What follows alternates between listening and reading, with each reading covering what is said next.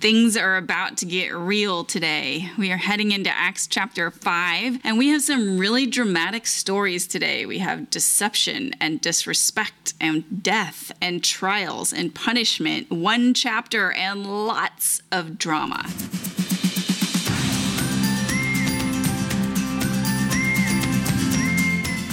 Welcome. I'm Michelle Berkey, and this is Praying Scripture, a weekday broadcast where we use God's own words to honor Him and to talk to Him about the things going on in our life and in our world. We are diving into episode 106 today and praying our way through Acts chapter 5. But before we do that, let's open with a bit of worship prayer. And we'll be taking our verse today from our reading from Acts 5:11. And it says, "Then great fear came on the whole church and on all who heard these things." Now, there's no context around these verses. We'll get to that in a little bit. We have the story of Ananias and Sapphira. So let's just dive into prayer. Father, I honor you today as one who is deserving of the fear of the Lord. You speak of that so often in Scripture, and we don't really experience it as much as I think that we should in this day and age. We are so focused on Jesus as our friend, as our Savior, as our God, you as our Father, as the idea that we are brothers and sisters with Christ, and all of these things that really are feel good and that we are grateful for and that you are, and we honor you for that today. But I want to kind of sit for a moment in the other side of that. You created everything that I know, everything that I can even imagine, because you put together the cells in our body to give us a brain. You put everything in place and you hold it together by your word, by you, Jesus. And that should promote the feeling and the sense of awe. You put it all together. All of the things that we don't even come close to understanding about how our brains and our bodies work, about how the world and the universe is put together. Like all of those things you just spoke and it came into existence. There should be awe. There should be respect. You are all powerful. You are outside of time. You are the mighty God. We talked about that name before. Mighty God. Everlasting. You are eternal. You have always been and you always will be. Like these things should bring in us a sense of awe. We should also be feeling a sense of respect, a healthy fear, reverence, awe. You come as a friend and as a servant, but you also are the all-powerful God.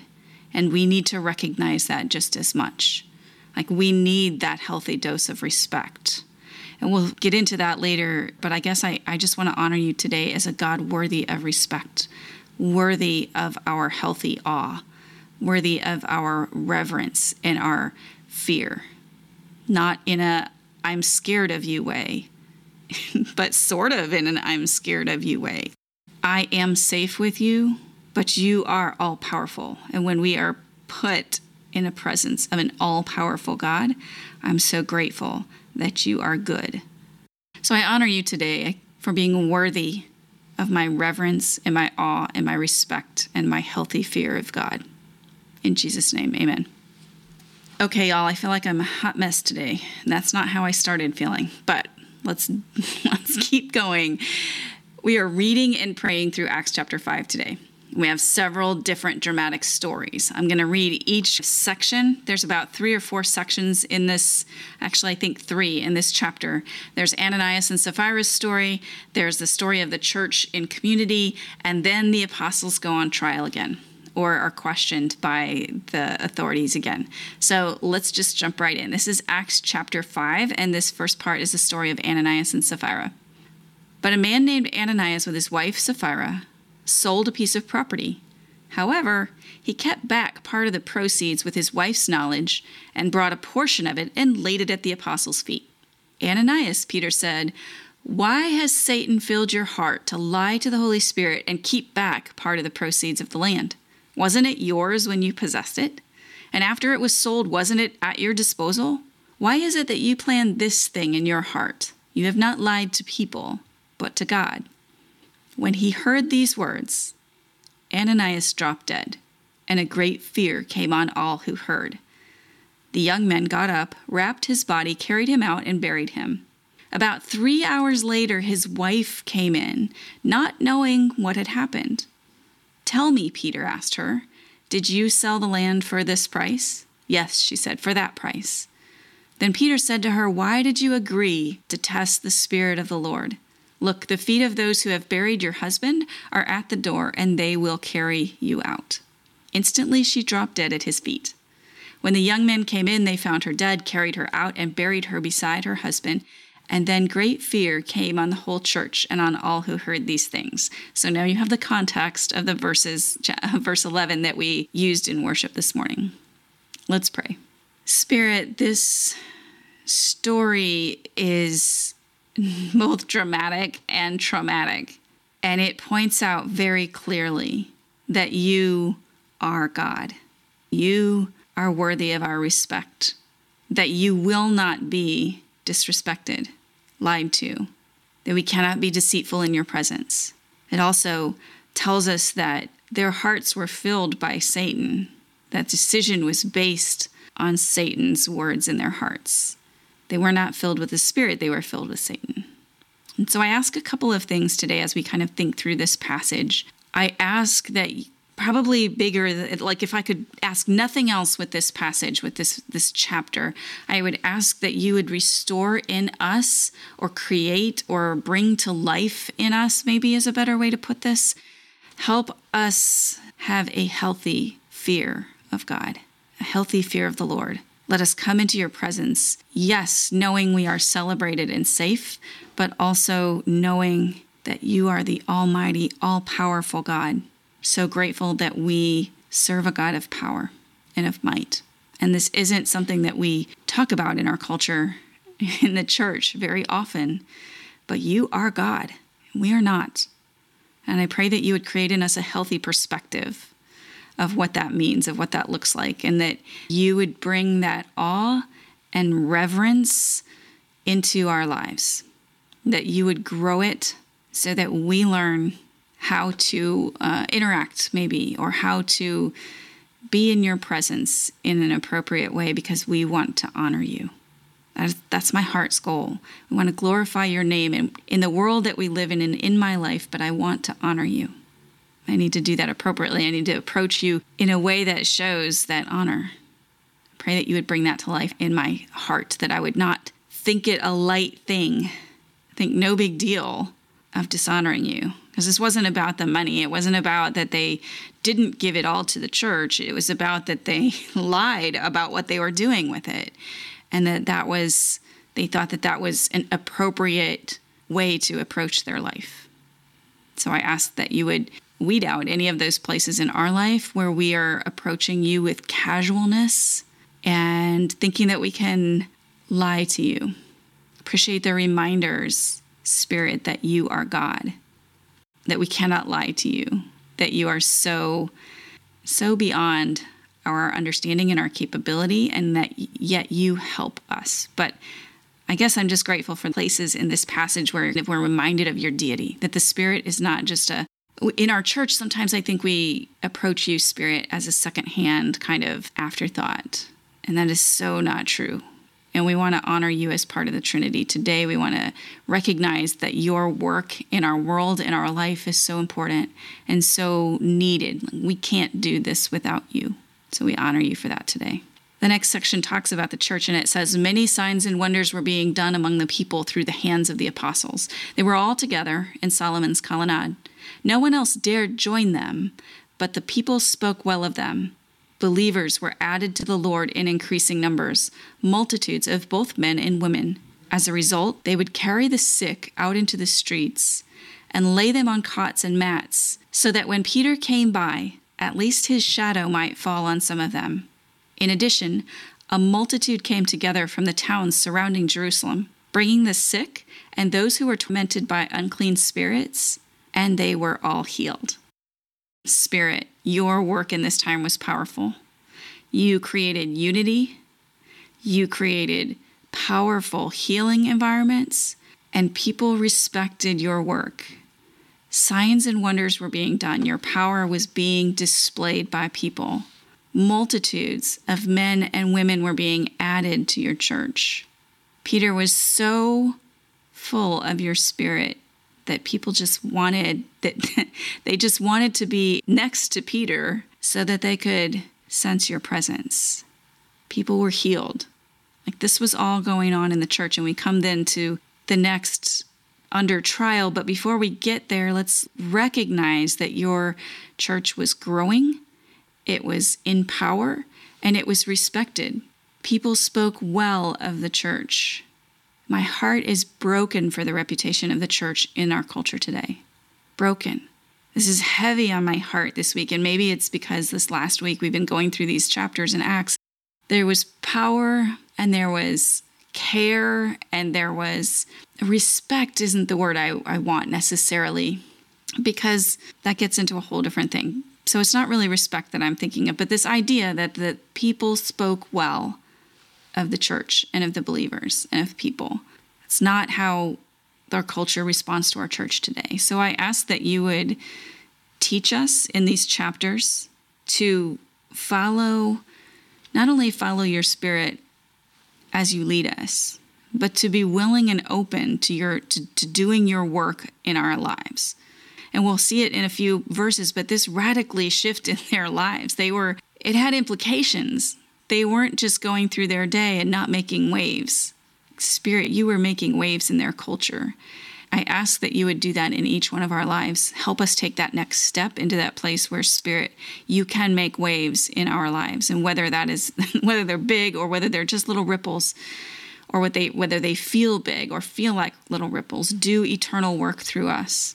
In big ways and small ways, do eternal work through us. Enough that it makes a difference. People could say this about us. People could say that signs and wonders were being done, that people were being healed, and that people were being cared for, as we saw on Monday, and that your presence was so powerful in our lives that people wanted to be near us because they want to be near you.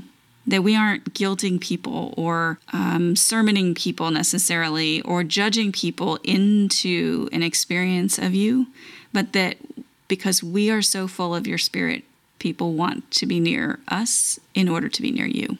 All right, let's go on to the next part. So let's read this. It's kind of interesting to have these next to each other. Luke, who wrote this book, he bookended the story of Ananias and Sapphira with before talking about the power of the Spirit and what was going on, and after. And so we kind of had the story and the second bookend, and here's the result. Remember, we talked about this cycle of miracles happen, church grows, and then they get clamped down on. So that's what we have next. It says, then the high priest rose up. He and all who were with him, who belonged to the party of the Sadducees, were filled with jealousy. So they arrested the apostles, and they put them in the public jail. But an angel of the Lord opened the doors of the jail during the night, brought them out, and said, go stand in the temple and tell the people all about this life. Hearing this, they entered the temple at daybreak and began to teach. Let's stop right there. Father, give me an immediate obedience like these apostles and people had. Give me not only their boldness, but their immediate obedience. Here's a get out of jail free card. Great. I want to celebrate. I want to run to safety. No, God said, go right back in the temple and begin to preach. And so they did. So give me that immediate response in my life of obedience. When the high priest and those who were with him arrived, they convened the Sanhedrin, the full council of the Israelites, and sent orders to the jail to have them brought. But when the servants got there, they did not find them in the jail. So they returned and reported, we found the jail securely locked, with the guards standing in front of the doors. But when we opened them, we found no one inside. As the captain of the temple police and the chief priests heard these things, they were baffled about them, wondering what would come of this. Someone came and reported to them, look, the men that you put in jail are standing in the temple and teaching the people. Then the commander went with the servants and brought them in without force, because they were afraid the people might stone them. After they brought them in, had them stand before the Sanhedrin, and the high priest asked, didn't we strictly order you not to teach in his name? Look, you have filled Jerusalem with your teaching and are determined to make us guilty of this man's blood. Peter and the apostles replied, we must obey God rather than people. The God of our ancestors raised up Jesus, whom you had murdered by hanging him on a tree. God exalted this man to his right hand as ruler and savior to give repentance to Israel and forgiveness of sins. We are witness of these things, and so is the Holy Spirit, whom God has given to those who obey him. Father, help us answer boldly when we are faced with opposition. People can spring up from all kinds of different reasons to oppose your work. And certainly one of them is jealousy and protection of their own power. They don't want to feel guilty. They don't want to lose influence. They don't want to lose position. They don't want to lose power. Help me respond in authenticity, in boldness, and according to your words that I'm given at that time. Now I got to find my place again. When they heard this, they were enraged and wanted to kill them. But a Pharisee named Gamaliel, a teacher of the law who was respected by all the people, stood up in the Sanhedrin and ordered the men to be taken outside for a little while. He said to the men of Israel, "Be careful about what you're about to do to these men." Some time ago, Theudas rose up claiming to be somebody, and a group of about 400 men rallied to him. He was killed, and all his followers were dispersed and came to nothing. After this man, Judas the Galilean rose up in the day of the census and attracted a following. He also perished, and all his followers were scattered. So in the present case, I tell you, stay away from these men and leave them alone. For if this plan or his work is of human origin, it will fail. But if it is of God, you will not be able to overthrow them. You may even be found fighting against God. They were persuaded by him. After they called in the apostles and had them flogged, they ordered them not to speak in the name of Jesus and released them. Then they went out from the presence of the Sanhedrin, rejoicing. Now this is Peter and the apostles. Then they went out from the presence of the Sanhedrin, rejoicing that they were counted worthy to be treated shamefully on behalf of the name. Every day in the temple and in various homes, they continued teaching and proclaiming the good news that Jesus is the Messiah. Father, this whole situation, this rising up of your church, gaining in influence and strength, and people in power needing to do something about that, were feeling threatened, and the apostles were in this position. They didn't back down. They didn't change their story. They didn't water it down. I pray you would give us the same courage, the same conviction, the same ability to witness from our own experience. They were so convinced because they had experienced exactly what they were proclaiming. They were telling of what they knew through experience. That's what a witness does. They tell of what they know. So I pray that you would enable each of us to speak what we know through experience. So first, bring us into the place where we are experiencing your presence, experiencing your transformation in our own lives. And then help us share it authentically. For Peter and the apostles in this time, that was their place. We aren't necessarily going to get brought before court and flogged. No matter where you put us, help us to speak our story, our experience of you with authenticity and boldness and courage and honesty and respect. And then when we receive from the world what you've told us to expect, which is unacceptance, which is trouble, which is difficulty, help us like the apostles rejoice that we were counted worthy to be treated shamefully in your name. Suffering in your name is a theme of Acts. The privilege of suffering your name is not something that we aspire to in our own human heart. So give us so much more of you that allows us to experience suffering in that way, that allows us to continue teaching, proclaiming the good news that Jesus is the Messiah in exactly the way that you have told us to, and exactly the environment that you have given to us. As we think through these verses over the next couple of days, whether that's on the post or even in our own reading, that you would increase the healthy fear of the Lord in our lives, that you would draw us into deeper experience of your presence and of your transformative love, and that we would then speak that experience very clearly in our lives.